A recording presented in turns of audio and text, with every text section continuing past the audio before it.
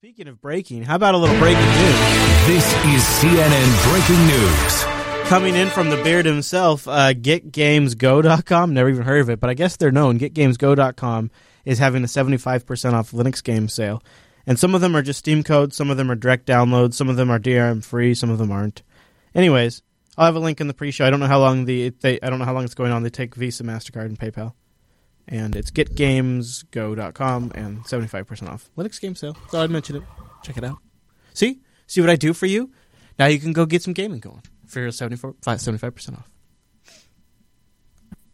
No, that didn't work for you? All right, okay. I'm just scrolling through the list. All right, how about this one? All right. Nothing's jumping out. All right, here we go. This is CNN's Wolf Blitzer, and you're in the Situation Room.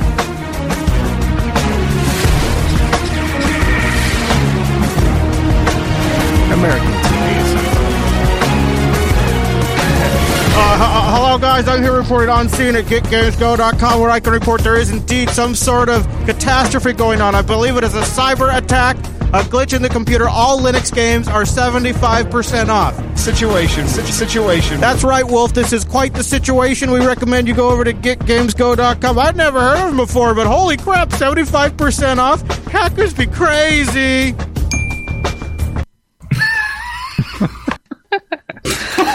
Do you like that one better? Actually, it's gotten me kind of interested to go to that website now. So I saw Wimpy posted, or someone posted some screenshots of Mate on PPC. Yeah, that's pretty popular, isn't it? Wimpy, what's going on there? What the hell? What did I do? Oh, PPC. PowerPC. Yeah.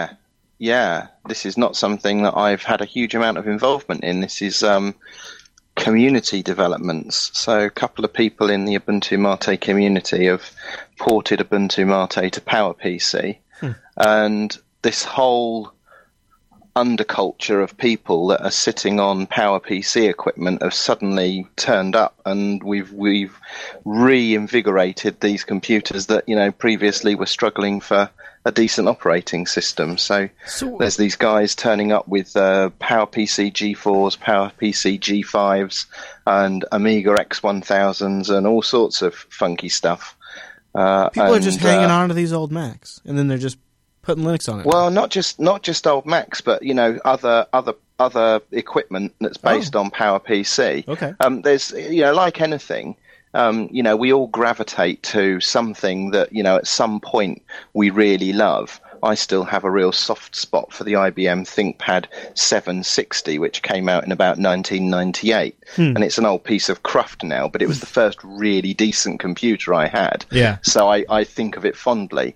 And I imagine these guys that have got these PowerPC equipment, they know it and they're able to make it work for them. And some of those G5 rigs that they've got are really quite pokey. And were very expensive, though. Some of those G5 rigs they bought, they might have spent $8,000 on some of those high-end production rigs.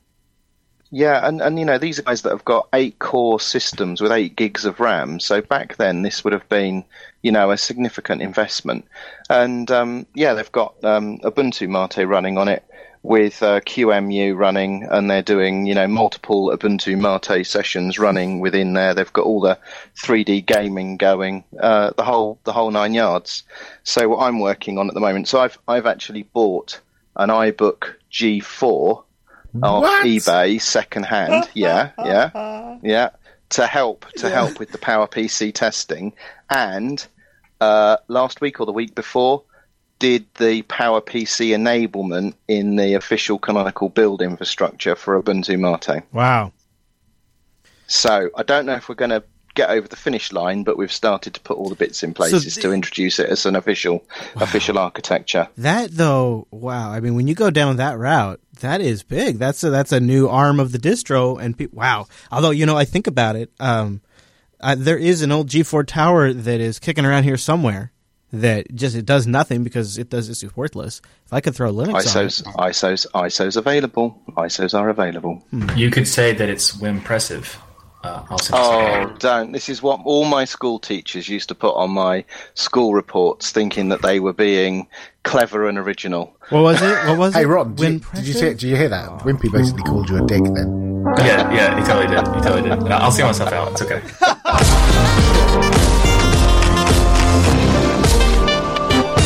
Welcome to Linux Unplugged, your weekly Linux talk show that's getting ready to flip some old PowerPC equipment on the side to fund its RV ambitions. My name is Chris. And my name is Matt. One of these days, Matt, I will be broadcasting this very show from the road. I can't even say it's going to happen before episode 100, Matt. But one day, Chris will be in the Jupiter Broadcasting mobile studio, broadcasting the Unplugged show, and we'll have like a real lug meetup with real in-person microphones. This week, we're going to have a great show. A project that you may or may not be familiar with, and maybe not familiar with as well as you should be, is the Arch Linux ARM project. Now, I don't really know what you would use Arch on an ARM device for, but I have a few ideas. So one of the members is going to join us to give us a little bit of background, tell us what some people out there use Arch and ARM devices for. And we're going to pick his brain, and we're also going to have the Mumble Room ask any questions they might have. And then in the second half of the show, something we've talked a lot about is delivering applications on Linux. Something where you could make an application and move it across distributions, maybe have it secured from the rest of the system, sandbox, so that way if the application has an exploit, it can't really go very far. Well, this week, we saw the first demo of a fully sandbox application on the Linux desktop, thanks to advancements on Wayland, and a lot of other things that we'll get into. And it was actually a video game, a OpenGL video game that was fully sandboxed, fully portable, and demoed this week on Linux, and we're going to talk about that and how far out it might be. It might be closer than you think. So to get started, Matt, why don't we bring in that Mumble Room? Time-appropriate greetings, Mumble Room.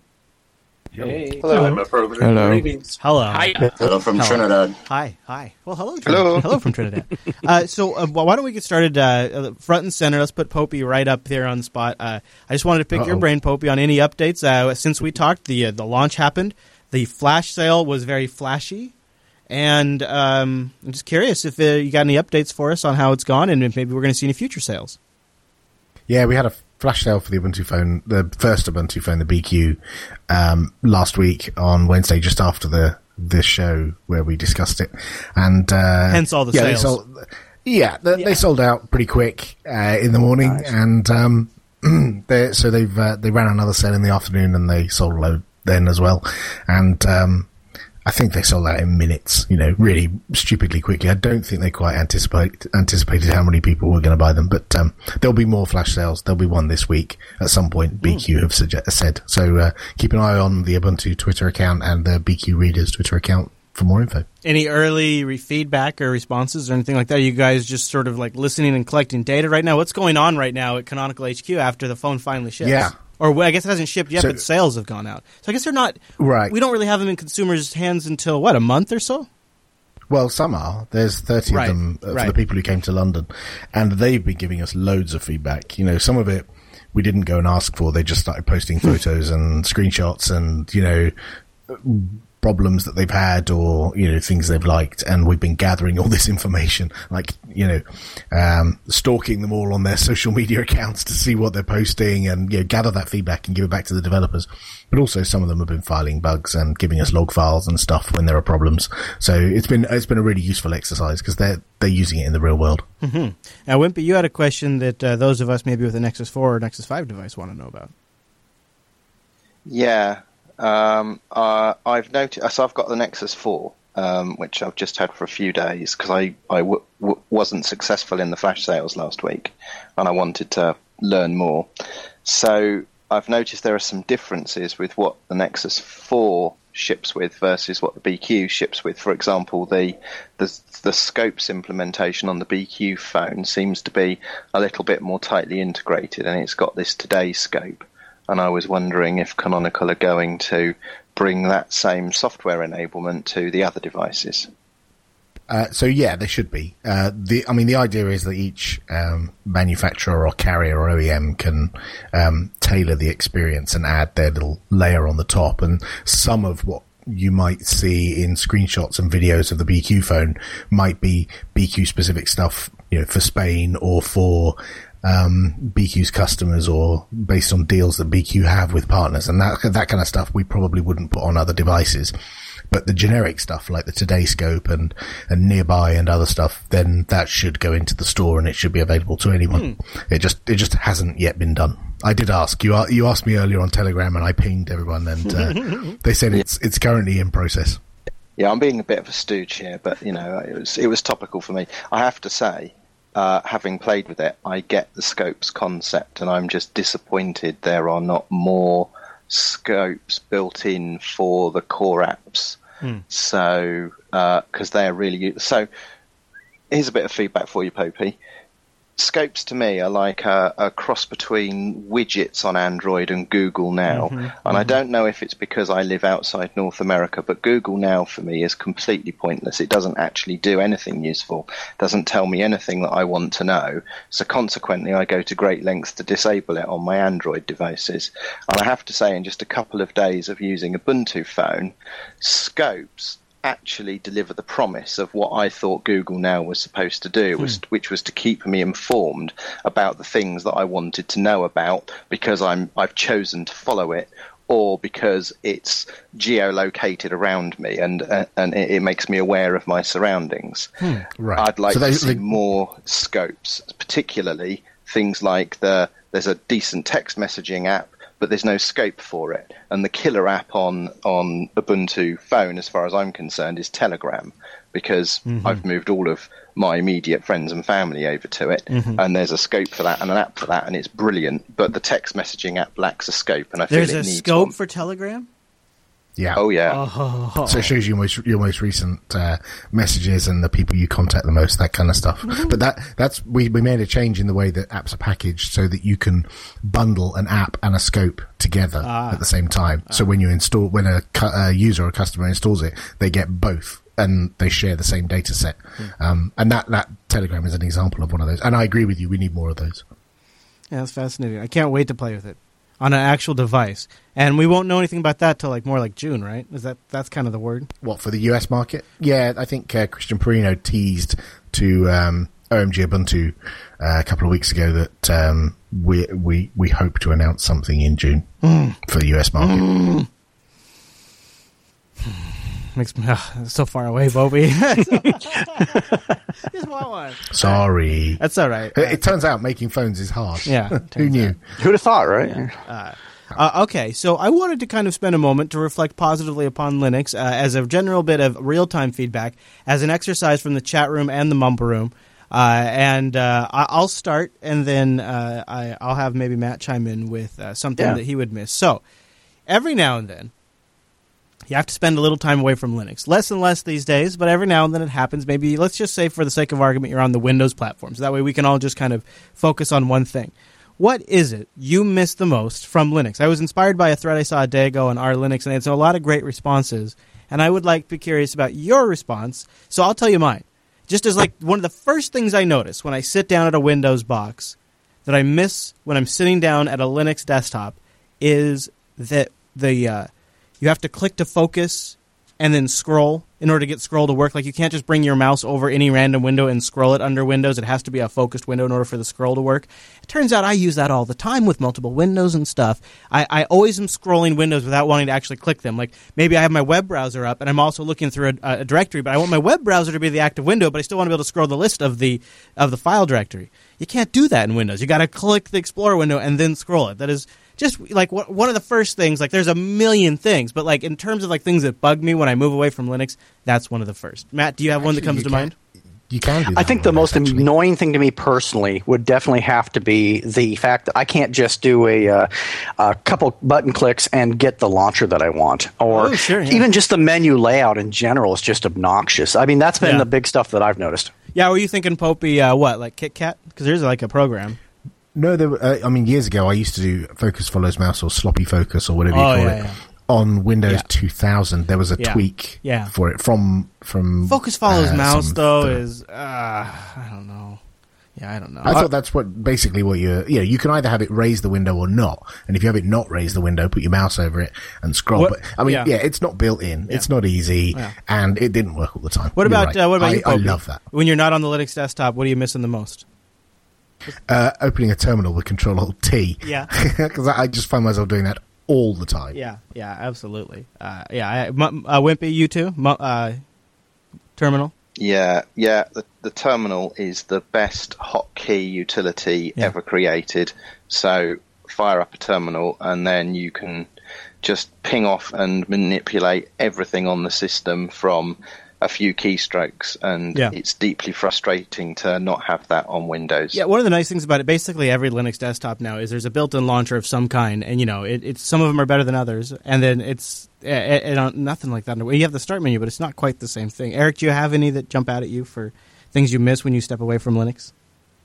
Yeah, well, he mentioned the terminal thing. I also was thinking about, in terms of the terminal, I was just thinking it's nice to have that F12 for like Yakquake or Gwake for the terminals to pop down. So like, if I need to get to the command line, I have to type Windows R. Yeah. To open that up. So it's just it gets really aggravating, but also being able to tile my windows where I want them. Windows Arrow Snap only does the left or the right halves. It won't do it in quadrants at all. And I like that personally. The big one, I'm surprised nobody's mentioned, the obvious one, package management. Oh, duh, right? Yeah. How did I not mention? Oh, my God, I feel ashamed now. And then, of course, another big one is the virtual desktops. The Windows is getting those things as well. I mean, 10 is addressing a lot of these things, isn't it? I believe also the scroll wheel thing is fixed in 10. It does, but it doesn't really properly address package management. We still miss a proper launcher, though. Surprisingly thing I miss in Windows is Pulse Audio. Really? Yeah, right? Really? Yeah. It's the fact that I can send it over the network instead of it just being on one machine. Easily as well. So, and how easily and how often do you actually take advantage of that feature?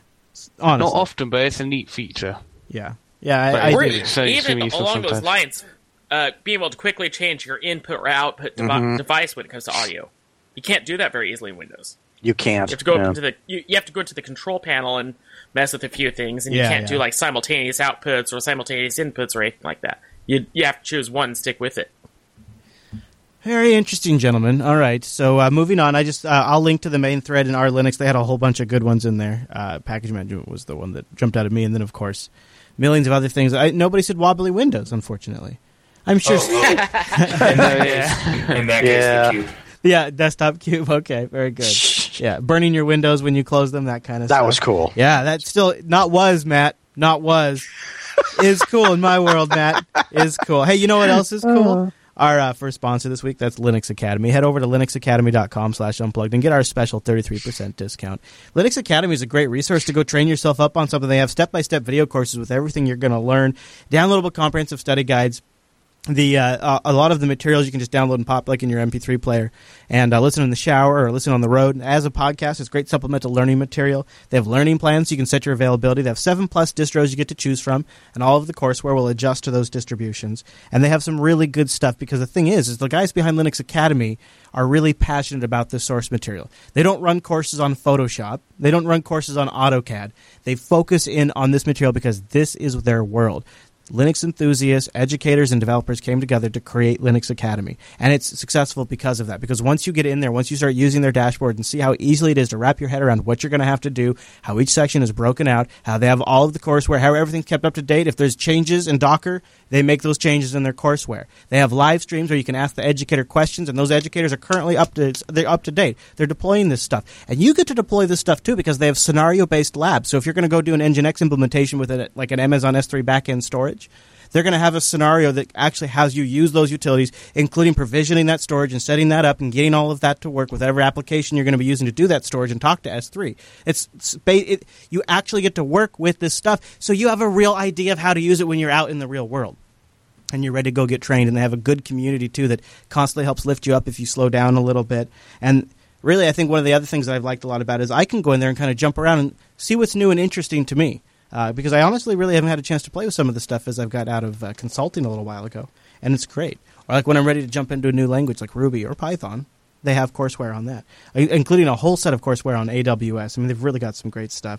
And they're adding stuff like new live labs 2 to 3 times a week right now. And they also have accounts for groups. So if you have a business and you want to have a group of you on there, that's a great way to work together. They got Python, OpenStack, Android, Linux courseware, Red Hat specific stuff, which is always extremely valuable.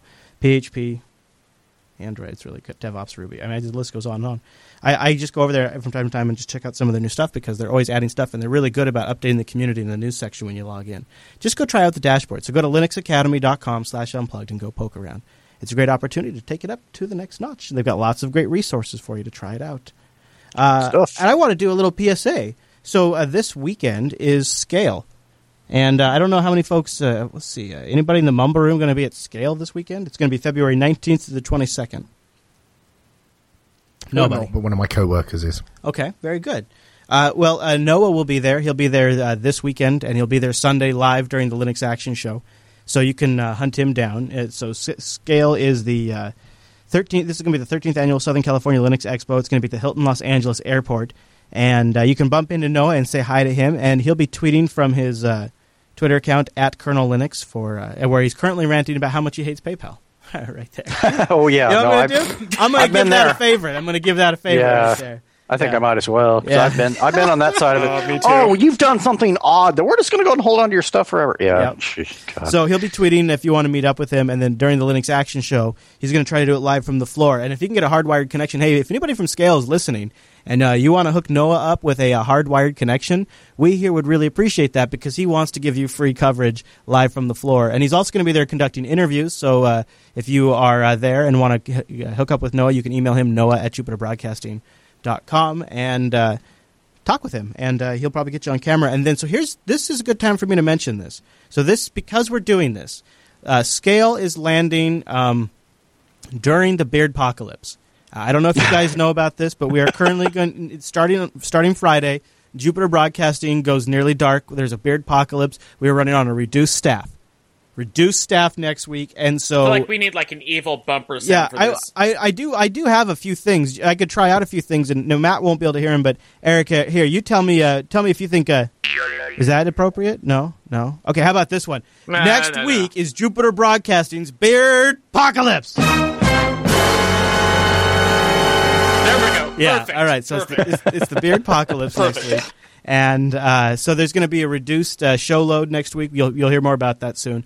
And one of the things we're doing is Linux Action Show on Sunday's release is going to be a retro blasted action of the Linux Action Show, where we've gone back through your best of submissions, dusted off the ones that didn't suck, and then we kind of gave them a massage, and then put them in a righteous position of hindsight, and then allowed you to rewatch them. You're welcome. And I show up from time to time with random anecdotes and tell you about people I love. So that'll be on Sunday's Linux Action Show that'll get released into the feeds. We will be live, though, on Sunday doing Scale coverage. We just will not be releasing it that Sunday. It'll be the following Sunday where we do a Scale extravaganza and we put all of Noah's on-location live coverage and pre-recorded interviews in one episode. We make it the Master Scale episode, and that'll be out. So if you followed all of that, good job. If you didn't follow all of that, screw you. I'm sorry. There's nothing I can do about it. It's complicated. Welcome to the world of production.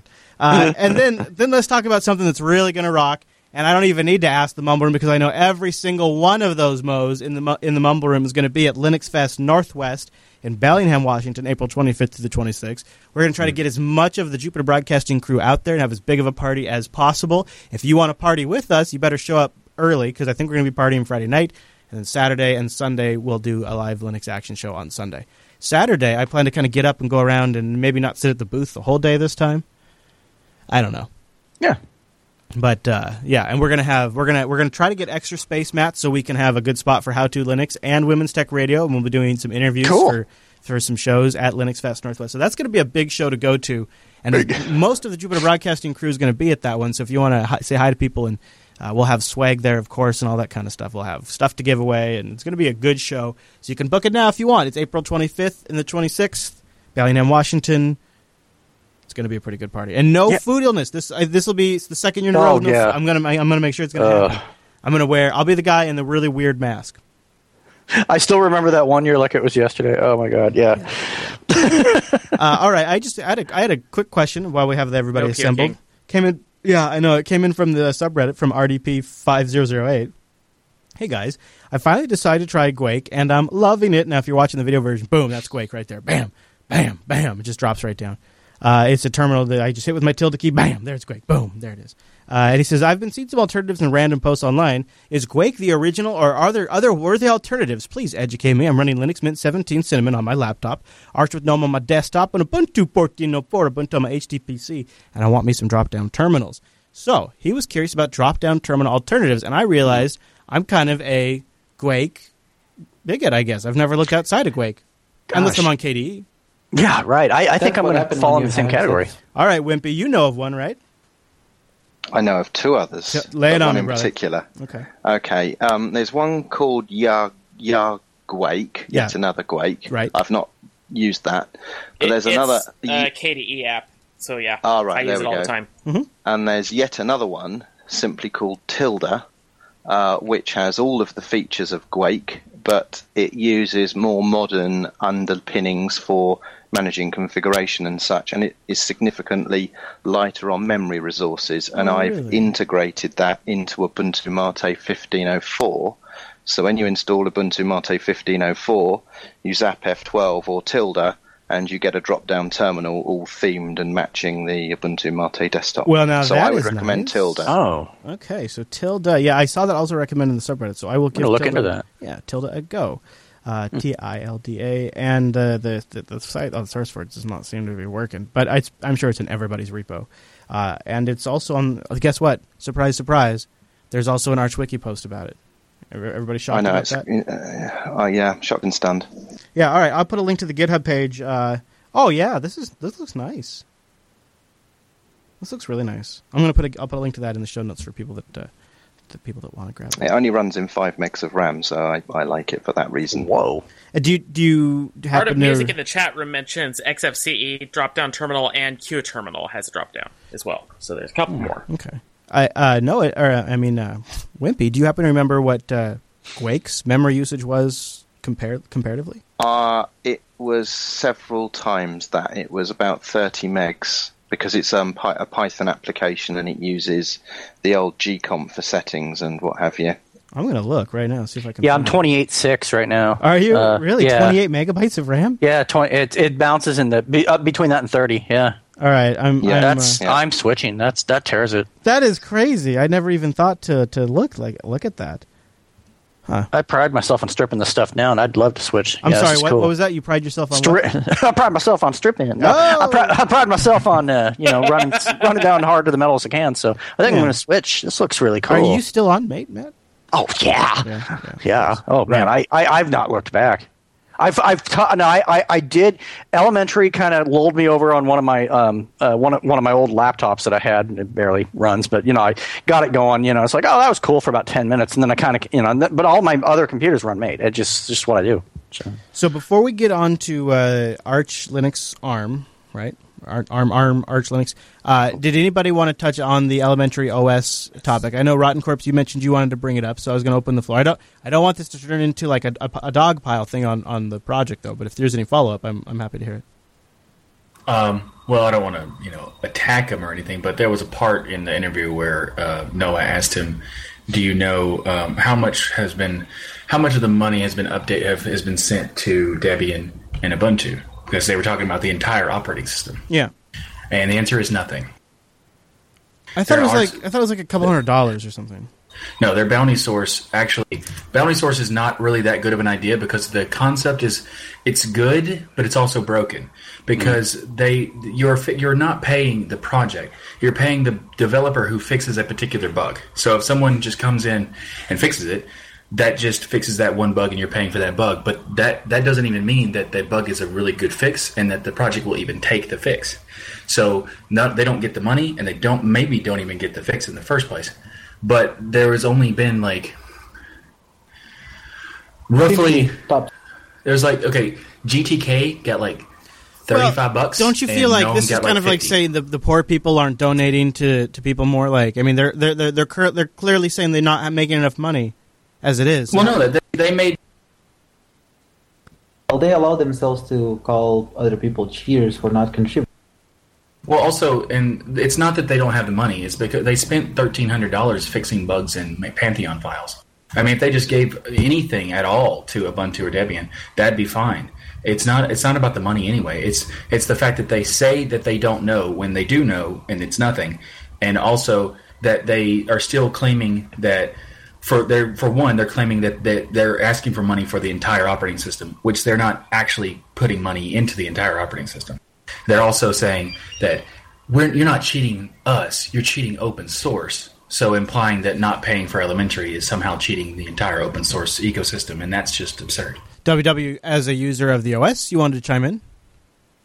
yeah, you can consider me an S user. I'm going to move to Kubuntu. I've talked to the Mumble Room throughout the week in depth about this since even before this happened, and I've talked to some devs that have tried to contribute to the project and been spurned away, and I'm just kind of done with what I've seen how the community's been managed, like Eric has said in the past, and things like that. I'm just going to move on to something else, and maybe even think about getting more technical knowledge on Linux to do my own distro eventually, or contribute more to other distros. So that's actually good. So Daredevil, I mean, he would love to cap this entire thing off with now some rumor mongering. Go ahead, Daredevil. Good. No. Let us know. No, go ahead. I think this is perfect. I like rumors. I'm just saying, guys, it has been a while. The problem is mostly the people. Apparently the looks are good. The technicalities could be improved. And the problem is on the social aspect. I see a fork coming. We'll Pay see. attention. We'll see. We'll see. I think this distribution, what it is that what we're watching is can a distribution be led by ultimate design, and if that is the distribution's purpose and you fork it and you don't have those people, well, I don't know. Okay, what's the point? But we'll see. I would be skeptical. Well, one possibility, and this is horrible, and I hate myself for even mentioning this, but I think one possibility that could happen is someone forks it and essentially waits for Elementary to do a UI update, and then they say, "Oh, that's great." And they take the code, they update it to their fork, and they sit there. Nothing happens, and that happens. That's how I see them overcoming the design thing. It's a horrible thing, but karma's a beyond. I'm just saying. Well, so and maybe the fork becomes the upstream, and they start sending patches and stuff up to them. You never know. It could happen. But the other thing is, just one more thing is that people typically are saying that, why are you getting mad at people wanting for money? And no one's doing that. It's not about the money. If they ask for money, great, feel free. If they sell it for money and they don't actually give out binaries for free, that's fine. There's a lot of distros that already do that. I don't care. It's not about that. It's about them telling people that they are doing something wrong when they're actually just doing what they said they could do. Yeah, and I think that's a communicate. I mean, that's a messaging thing that they'll work on. And this is what I point to when they say, we don't need community managers. Oh, yes, you do. Well, yes, you do. I thought, it seemed to provoke you had an interesting piece over at Datamation. People should go check out about boutique distributions. It kind of fits in with this whole thing. So check out Matt's article over at datamation.com. All right. Well, so we got to let's talk about Arch and ARM here for a sec. I mean, this is come on. So this is why we're gathered here today. So real quick, I'll mention our next sponsor, and then we'll do that. DigitalOcean. Head over to DigitalOcean right now. But guess what? You can go over there, and I'm going to give you something that makes you a little special. So you're not like all those other people that are visiting DigitalOcean. It's a popular website. It gets some traffic. But you, my friend, you have the unique promo code of power, DO Unplugged, one word, lowercase, $10 credit over there. You're going to be one of the few, the elite, that has that and supports our show when they go over to DigitalOcean.com. And what is DigitalOcean? DigitalOcean is a simple cloud hosting provider dedicated to offering the most intuitive and easy way for you to spin up your own cloud server. Users can get started in less than 55 seconds. And pricing plans start at only $5 per month. They get you 512 megabytes of RAM, a 20 gigabyte SSD, one CPU, and a terabyte of transfer. And DigitalOcean has data center locations in New York, San Francisco, Singapore, Amsterdam, and London. But boy, let me tell you, just go over there and check this out. This is a masterpiece in design right there. Speaking of good design, it's that interface. It's intuitive control panel, and you can replicate that functionality on a much larger scale. Because DigitalOcean has an API, and it's a good API, son. I'm saying it's a good one, and people are already taking advantage of it because it's so good. You know, when something's good, people use it, like DigitalOcean and their great API. So there's a lot of great apps you can just take advantage of right now that make it even more powerful, like command line stuff for your Linux box, applets for your Ubuntu menu. Shoot, they probably got scopes. Who knows? Go check it out. You can write your own. You could write the first Ubuntu phone scope. Oh, my gosh, you should do this, actually. You should go over to DigitalOcean and write a scope for the Ubuntu Touch phone thingy to manage your droplet. That would be so awesome because they got a straightforward API. You can do that. You can manage your systems. You got your DNS management, your snapshots, your one-click installations, all through this crazy great interface, all sitting on top of Linux, powered by KVM, all riding on top of SSD drives, so that way you get that I/O performance, then connected to Tier 1 bandwidth. It is an amazing package, and you can try it out 2 months for free when you use the promo code DO Unplugged. I love it. We're going to tell you more about our super cool video conferencing system that we built for LAST that's all fancy HD, great audio quality, high fidelity. Oh, yeah? All powered by DigitalOcean droplets. We'll tell you more about it in an upcoming episode. And it's like when I go to deploy some infrastructure on Linux now, this is just where I go. It's so fast, it's so great, the value's there, and it's all under one account. DigitalOcean.com, DO Unplugged when you check out. And a big thank you to DigitalOcean for sponsoring the Linux Unplugged program. All right, so let's bring in Warhead here. Hey, Warhead, welcome to the Linux Unplugged show. First of all, start with your first name, because I don't want to just have you on the internet known as Warhead. And tell us a little bit about yourself. Don't worry, I've already been known around the internet for about 10 years as Warheads anyways. Okay, good. My actual name is Jason Plum. Okay. And I'm one of the core developers. Well, Jason, I'm really glad you could make it, because this is getting to be a pretty interesting category, and it's one that we want to spend a little more time talking about from time to time on the Unplugged show. And maybe we could start, could you give us a little background on the Arch Linux ARM project, like when it's been around and anything like that you care to share with us? Yeah, sure. So in 2009, before I was actually involved with the project, a little thing that some of you may have heard of called the Shiva plug came out of the market. Oh, yeah. And at the time, the only thing you could get was Debian, and a particularly aging version of Debian at the time as well. And then after that, a commercial piece called the Pogo plug came out of the market after that, and you had a very specific set of chains, and everything went out of date rather horribly fast. But at the same time, people went, this box literally is the same thing as the Shiva box, and I can get it for a reasonable price. What if I can run the full-blown Linux instead of just what they gave me? Right, and that's where the original project of OpenPogo came along. That was where you would have R binaries that you would use on that through and originally a mix through IPKs, so it was sort of in the Debian behavior, and then we became Plugbox in early 2010, and that's when we actually became officially a port of Arch to the ARM architecture. And at the time, we only had ARM v5 support. Now, this isn't necessarily... So could you help me understand the relationship between Arch Linux ARM and Arch Linux? It's because it's not officially part of Arch. Is that correct, or am I wrong? No, you're very much correct. We are not the same distribution. If you go to their forums and ask about our stuff, they will point you at us. And if you ask us about NVIDIA, we will point you at them. Either which way, neither one of us knows how to fix those proprietary bits if we aren't familiar with it. It's just kind of how it is. But we actually got our name as it is today in early 2011, and before we did that, we got permission from the Arch Linux team and everybody involved there to use the name Arch Linux appropriately, and contacted ARM and got their rights to actually use the ARM name and the logo, obviously unaltered, so we can actually call ourselves and label ourselves Arch Linux ARM. Right. So we are a complete port that is separate from Arch Linux, but we derive 90% of our package builds directly from the ABS trees, AUR, etc. And then anything that we do differently, we put into our GitHub. Okay. So that sounds pretty clean and pretty manageable, really, from a standpoint of somebody on my side. And Wimpy, you wanted to kind of mention something up from the Arch developer side? Yeah, when I was first working on the Mate packages for Arch Linux, I was aware that Alarm take the packages from the ABS tree and cross-compile them and build them into their repository.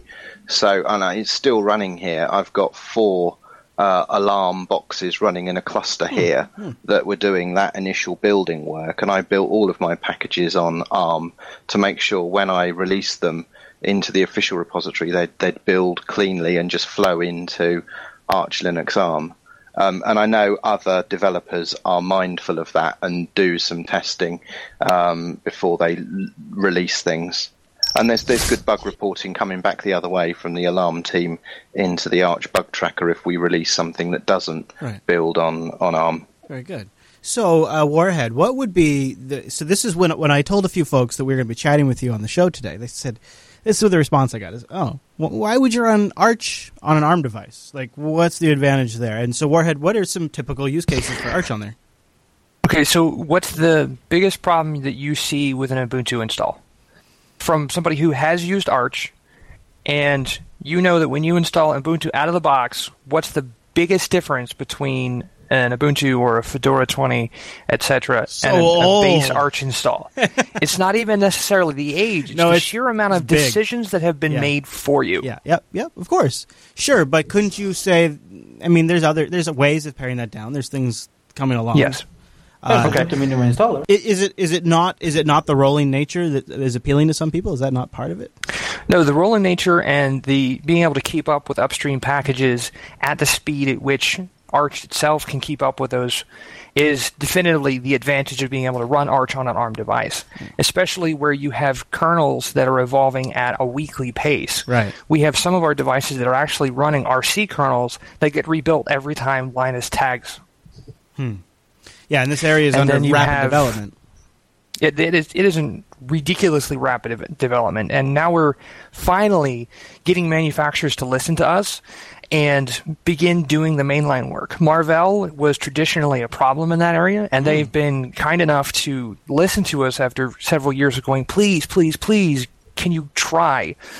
And they've enlisted the help of the guys over at Free Electrons, and that's where you see a lot of the Marvell tree, the NVEBU architecture stuff coming in from their work. That's fascinating. And so has it been just the size of the community over time has gotten larger? Has it been the persistence that you think has made them start listening? What has changed that attitude on their part? As more consumers get the devices and, say, somebody gets an older Android tablet that they can now run Linux on. Now, tablets being a really special case because of the nature of the drivers. But the Pogo plugs, the NAS devices that you may have floating around the office or have given to one of your clients in the past, the various other things that are available, I mean, the entire generations of the Beagle boards, the Beagle Bones, of course the Raspberry Pi 1 and 2, the entire Odroid line, everything that Olimex makes, I cannot leave them out. They have created a demand in a market space that didn't exist before. And previously, you were, as a manufacturer, working almost exclusively with corporate, and you're dealing with things that are going to be put in place and then maintained at their state and then replaced in the near future. Whereas now you're getting a consumer device who, generally speaking, these are people that are technical, and they want to go and see, hey, how well can I make this work in a low power environment, be that from a power usage standpoint or a low CPU power, which way do they want to look at that aspect? And they're realizing that to really keep up with the Linux world, they can't sit in the dark ages and just plug their ears. And Mumble Room, if anybody has any questions for our guest, tag me Mum in the chat room.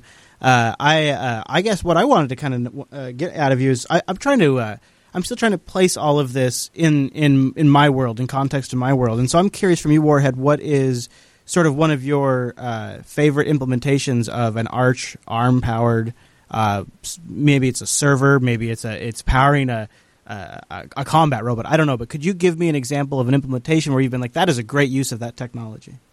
I may set the Mumble Room off, but I do know of at least 3 drones that are running us. Hey, there you go. Personally, I have a Zyxel NAS 325 under my desk that runs the lighting control inside my house, runs MPD that streams out to my Chromecasts, and is one of my primary sources to feed my Chromecasts through my Plex. That's pretty neat. And Rotten Corpse, you had what's on Ring for Noobs? Yeah. Is the Arch Linux package or the structure in the Noobs for Raspberry Pi, is that an alarm build? The original images were made by us. The foundation was not able to keep up. We issued a new image on a monthly basis, and they generally updated the image every 3 months. And at that point, it was a month behind every time. So now we are only available through the net installer type, which uses a download to get the tar to actually do the install. So that's why we don't make SD card image files anymore, because their CDN apparently couldn't update fast enough. But the Noobs has net install, doesn't it? There is now a net install Noobs SD card image, yes. But the here's my Noobs image that has all the distro bits on it, no. We are no longer a part of that image. Oh, okay. Okay, very good. So, Warhead, if I'm listening at home and I'm thinking, okay, maybe I want to start playing with this, I know I can get a device that's not too much money, I could load Linux on there. What's your favorite? Are you recommending people grab the Raspberry Pi? What do you tell people to try if they're going to jump into this? I think it really depends on what exactly they want to learn. What are they already familiar with when it comes to Linux? Personally, if you want something low power that has all the options that you want to be able to get to, the Odroid C1 is an awesome choice. If you want to learn about how all the components interact and maybe can take some of your knowledge from Arduino and immediately apply it over into running with Linux and having all the GPIO and SPI access that's very direct and has a lot of existing documentation through sites like Adafruit, etc., then the Pi and the Pi 2 are possible options. But if you're looking for sheer capability, the Odroid line currently outclasses everyone on the market except for the Chromebooks. Ah, yeah, I'm noticing in your forums, it seems like a lot of people like the Odroid. A lot of people using that in there. So yeah, good tip. You get a very performant device, and they come with the capability of using eMMC 5.0, which is a ridiculously fast storage medium. The Raspberry Pi 1 and 2 have the same SD controller that runs at the same speed. And also the Ethernet is much faster on the C1 as well. Yeah, because it's actually attached to a bus designed for Ethernet. Big difference then. Yeah, a lot of people talking about the C1 on the archlinuxarm.org forum. So it looks like that. The Odroid C1 hits the price point of the Raspberry Pi. Even if you take the direct comparison between the Raspberry Pi 2 and the C1 that had been done all over the place on the net at this point, it definitely comes down to exactly what you want to do with it. There are some things in which the Raspberry Pi does win. Unfortunately, most of our users would prefer the performance and behavior that you get out of the C1. Yeah, that makes sense. And it seems like that'd be a good way to go if you want support from the community, too. Yeah. Right. Well, again, it's all which way you want to go, but yeah. Warhead, thank you for the fascinating insights. I mean, I'm just kind of getting my head wrapped around all of this, and I appreciate any kind of info. Is there anything you want to touch on before we run? Yeah, just remember that it's not Arch ARM, it's not ARM Arch, right. It is Arch Linux ARM. If you want to abbreviate, it's ALARM. ALARM, Arch Linux ARM or ALARM. I like it, and I'll put a link to the board you were talking about up on your site there. Well, check in with us from time to time and keep us up to date on cool developments and stuff. The appropriate people know how to reach me. Yeah, very good. Well, and I one of these days, I'm actually going to get around to setting up a Raspberry Pi in here because I have one. From the same person who got in touch with you. It's a little birdie. Yeah, I think you have a U3 floating around somewhere, too. Yeah, maybe so. Oh, I guess, and mandatory, I should ask you, where do you want folks to go to find out more about the project? Oh, that's very simple. archlinuxarm.org. There you go, archlinuxarm.org, and we will have a link in the show notes. I might also put a link to Jason's blog in there and the team link on the wiki as well. All right, well, Warhead, you, sir, are more than welcome to stick around. We're going to shoot the breeze on the first actual sandboxed Linux application that seems to be portable. But first, I'm going to tell you about my cell phone provider, and that's Ting. Go to linux.ting.com right now, won't you, and support this show. You also get a $25 discount off your first Ting device or a $25 credit. Ting is mobile that really does make sense. No more contracts, no more early termination fees, $6 a month. And then you just pay for your usage. They have an amazing dashboard that kicks every single other dashboard. Those other guys don't even have dashboards, so I guess I don't even call them that. They're crappy little slow websites that are horrible and seem like they're designed for Internet Explorer. Don't even hold a candle to what Ting can do. So not only does Ting have the best dashboard out there, it kicks all their butts, they've also got no-hold customer service. They got a whole great range of devices. They're unlocked. They're adding GSM support, so they're going to have CDMA and GSM support by the end of the month. They're rolling out a beta program right now. You can go pre-order an iPhone 6 or get yourself a fancy one of them. I think myself the new Moto X2 looks really sweet. Anyways, they got a whole range of devices. Seriously, I want you to go over to Ting and check them out. They are an amazing company and where your money should go, because think about this. If they're doing this and they're putting pressure on the big guys, and if we can get them to keep putting pressure on the big guys, that's good for the entire damn mobile industry. And one of the things I'd like to recommend you check out from time to time is the Ting blog. They have stuff posted up there all the time. And this is really a great way to get sort of insights into the company. And they just recently refined a few details on their Bring Your Own Device program, and they have those changes up on their blog. Again, no contract, no early termination fee. You only pay for what you use. And they also have an early termination relief program if you're stuck in a contract right now. It's flat $6 for the month. Then it's just your usage on top of that. No hold customer service. Go check them out at linux.ting.com. I've been using them for over 2 years, and I'm even more excited than ever as a customer now that they're rolling out GSM, because when I go to events and stuff like that, I'm just going to use whichever network works best. And I know Ting's going to have that super dialed in. Linux.ting.com supports the show and gets you a discount off your first device. Thanks to Ting for sponsoring the Linux Unplugged show, and thanks to you guys for supporting our sponsor. So the first fully sandbox Linux desktop app was showed off this week. It's pretty exciting. Has a few requirements. No X11, right there. Totally impossible if you have X11. Cannot do it. It cannot be secured enough. Got to have Wayland. And they also have to have KD bus, which means you got to have a super modern kernel and totally up-to-date systemd to allow desktop integration to fully be filtered down to the kernel level. So recently, using the big strides made in Wayland, loaded on Fedora 21, we can start to see some true, genuine sandboxing. And this is over on Alexander Larson's blog. He's a developer. And right here, he's going to start on a Fedora workstation a build of Neverball running inside an absolute minimal sandbox. It is absolutely independent of the host distribution, has no access to any system or user files other than the ones from the runtime and the application itself, has no access to hardware devices other than DRI for GL rendering because that's what's been allowed, no network access, can only get input via Wayland, can only show graphics via Wayland, can only do audio out via Pulse Audio, and, of course, all the other benefits of sandboxing, like can't touch other stuff on the file system.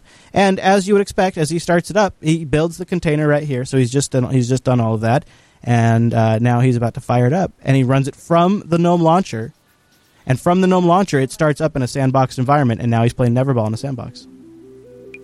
That is so wild. And in theory, he could pick this up and move it to another distribution if they had all of the same things like Wayland, KD bus, systemd, and all of that. It is so crazy, John, to think back to when we had the whole monkey suit bet and all that, and where all things are evolving to now with Wayland and everything, and what Wayland's making possible. Well, that's what I found really striking about the entire thing, is that this is possible like almost before all of this technology is laid down. Mm-hmm.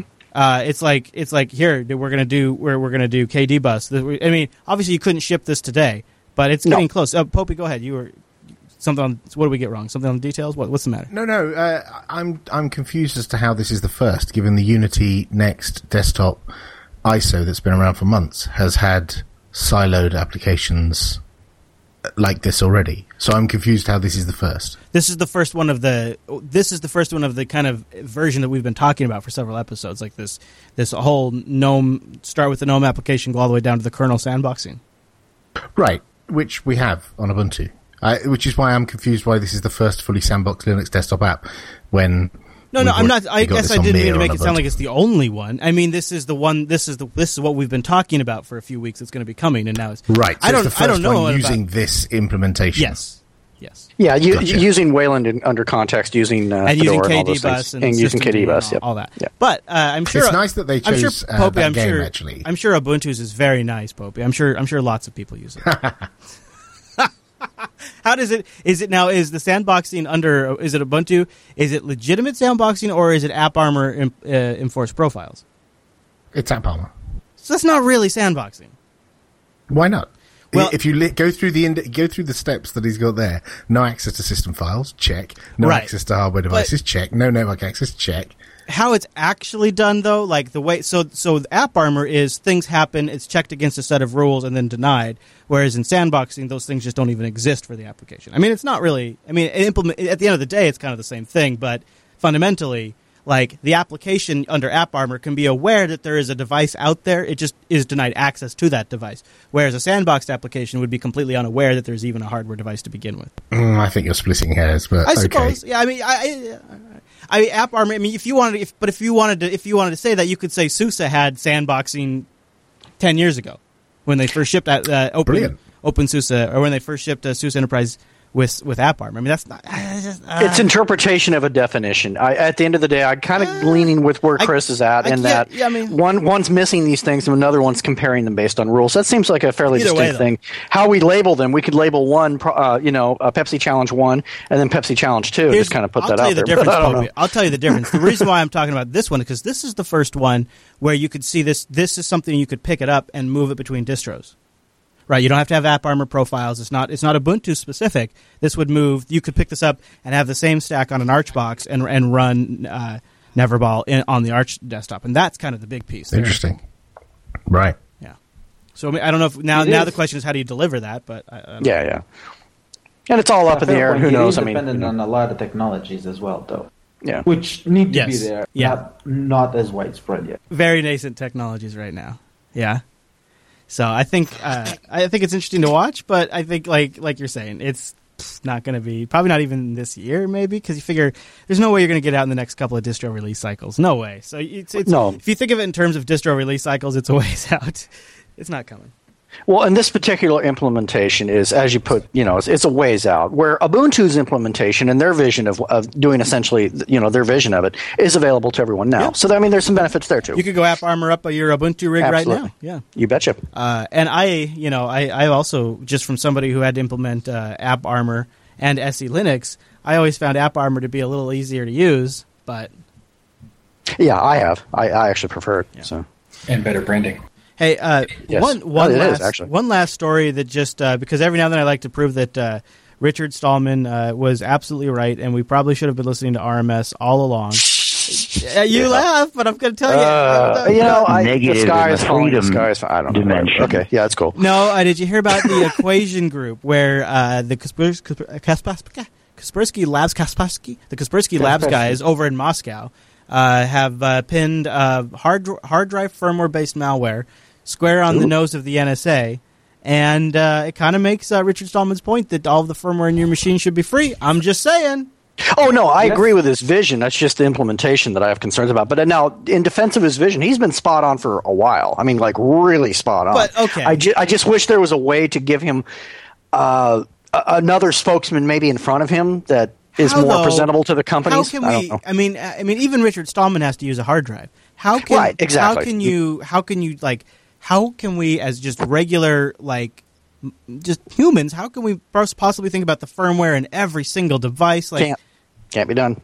And that's the problem. That's the rub. Is you're basically forced into, living in a cabin in the woods and just saying screw everything, or basically accepting a certain level of it. And I say accepting with a shudder. I hate the idea myself, but there's a certain level of we're here, and unfortunately, our ability, all we can do is make everyone know about it, and hopefully, folks will gripe enough that something will happen. Maybe enough open source projects will get together and create a multi-billion-dollar company that can start reproducing these pieces of hardware without that stuff. I don't know. I wish it would happen. I really do, but I just have concerns that it may be too late. I hate to say that, but you know what I mean. Daredevil, you wanted to chime in with something? Yes. One is once it becomes a company, and the suggestion Matt just gave, it becomes usually tied or to responsibilities to a government. So it may just result into the same thing again. Having that said, there is another thing that I sometimes really wonder is we campaigned so much because there was a potential. Was that campaign an opening of eyes of the actual potential, and then leveraging that? Did it make them aware of it? Yes, because it's like Richard. No, that's good. In 30 years, it's more than 30 years that he has been with this mission. And this, for example, this project is 14 years, so it's off. It's a baby. That's funny. That's a good catch. Yeah. I don't think so. I think they're probably pretty clever to figure it out on their own, but that is sort of funny, like a self-fulfilling prophecy. If you had a time machine, the way to prevent massive NSA surveillance would be to make RMS not out there warning of it.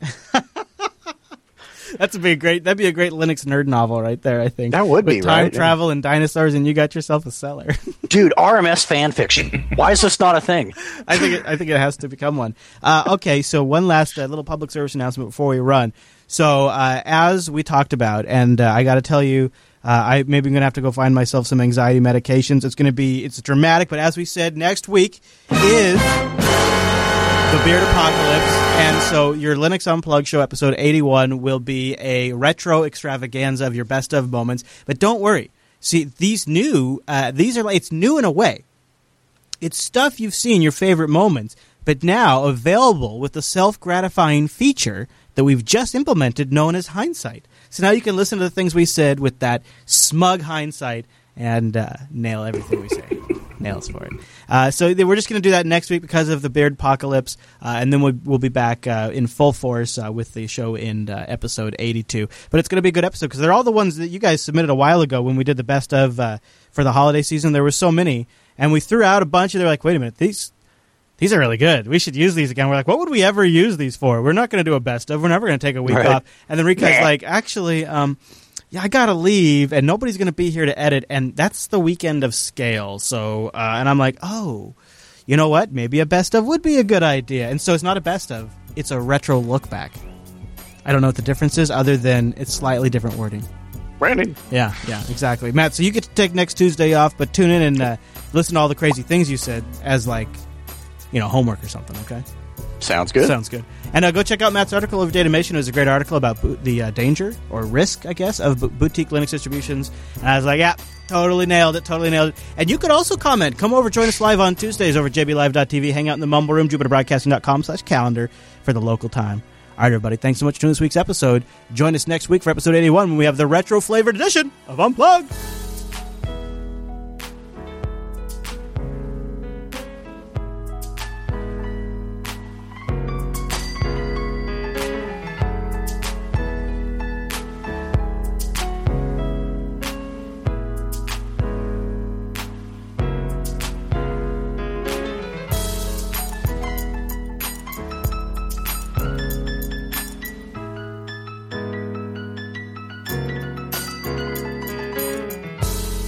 We should do, we got to get like a special group of people sending like a runs Linux in the field. We need more runs Linux in the field. Yes. So if anybody's that out would there be cool. when you're traveling or something and take a picture, I'll even accept a selfie if it's in front of a Linux machine.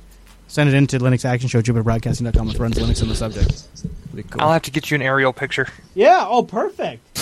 I need to get up to Ferndale and see. I've been meaning to do this for a while. I need to get up to Ferndale and see Jed because he's got lots of runs Linux up there. There you go. Yeah, that'd be great. That'd be some really cool stuff. A lot of heavy networking. Armed with Arch, sound the alarm. Those are good. jbtitles.com. Did you see that American prison where they're learning development on Linux? Yeah, I did. Yes, I did. That's pretty awesome. Well, it's Honestly, less shanking, more that's typing. One thing it's we good. don't have to pay for to educate people on the systems to be able to do something when they get out. Oh, we're paying. There you go. Trust me, you're paying for it. Yeah. Oh no, we're paying for them to be there, but we're not paying to teach them to run an OS they don't have to pay for in the first place. Yeah, I'm the open source Regis. That's what Regis sound like. Yeah. Oh man! I like that. Hey, too. that Beard Apocalypse music is perfect because I did have a small heart attack when you played it. Yeah, Wasn't good. expecting it. Your heart just drops into your feet. It's like, oh. Yeah, pretty much. I'm going to be playing a special edition of Women's Tech Radio today on the stream in a little bit. There's some people, they've been interviewing some ladies on there that are big time Linux users. Like one of the gals they interviewed was a big System D fan. I was like, what, really? Oh, they started talking about System D. I'm like, oh, okay, that's interesting. Didn't expect that. That's cool. Yeah, I was just at a lug meeting last night where a Gentoo developer was talking about System D.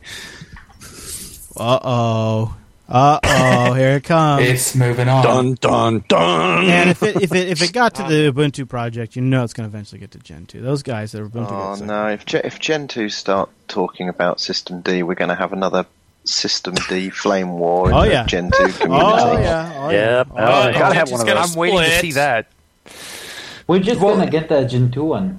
They do have it separated out, so you can actually replace OpenRC at the time to be able to do that now. Yeah. So you can actually replace OpenRC or just install Systemd's binaries so that you can manage remote items through Systemd, journal control, machine control, etc. So, I mean, they're using bits and pieces of it from the user land. You can use it as the init. You don't have to, etc. ZFS for the wins just posted in the chat room about these bloody HP. Right, so here's the final report. HP's amazing. That's what you're HP, they are. I don't have the words actually. I don't have the derogatory superlative that sums up their incompetence sufficiently. So after trying to place the order 4 times and them cancelling it twice, okay. So on 2 occasions they cancelled the order we placed. So we were like, right, enough of that nonsense. We'll just cancel the accessories order and we'll find something else. My boss has been off in Singapore for 3 weeks doing some business down there, and of course you've got every vendor imaginable has got storefront shops down there.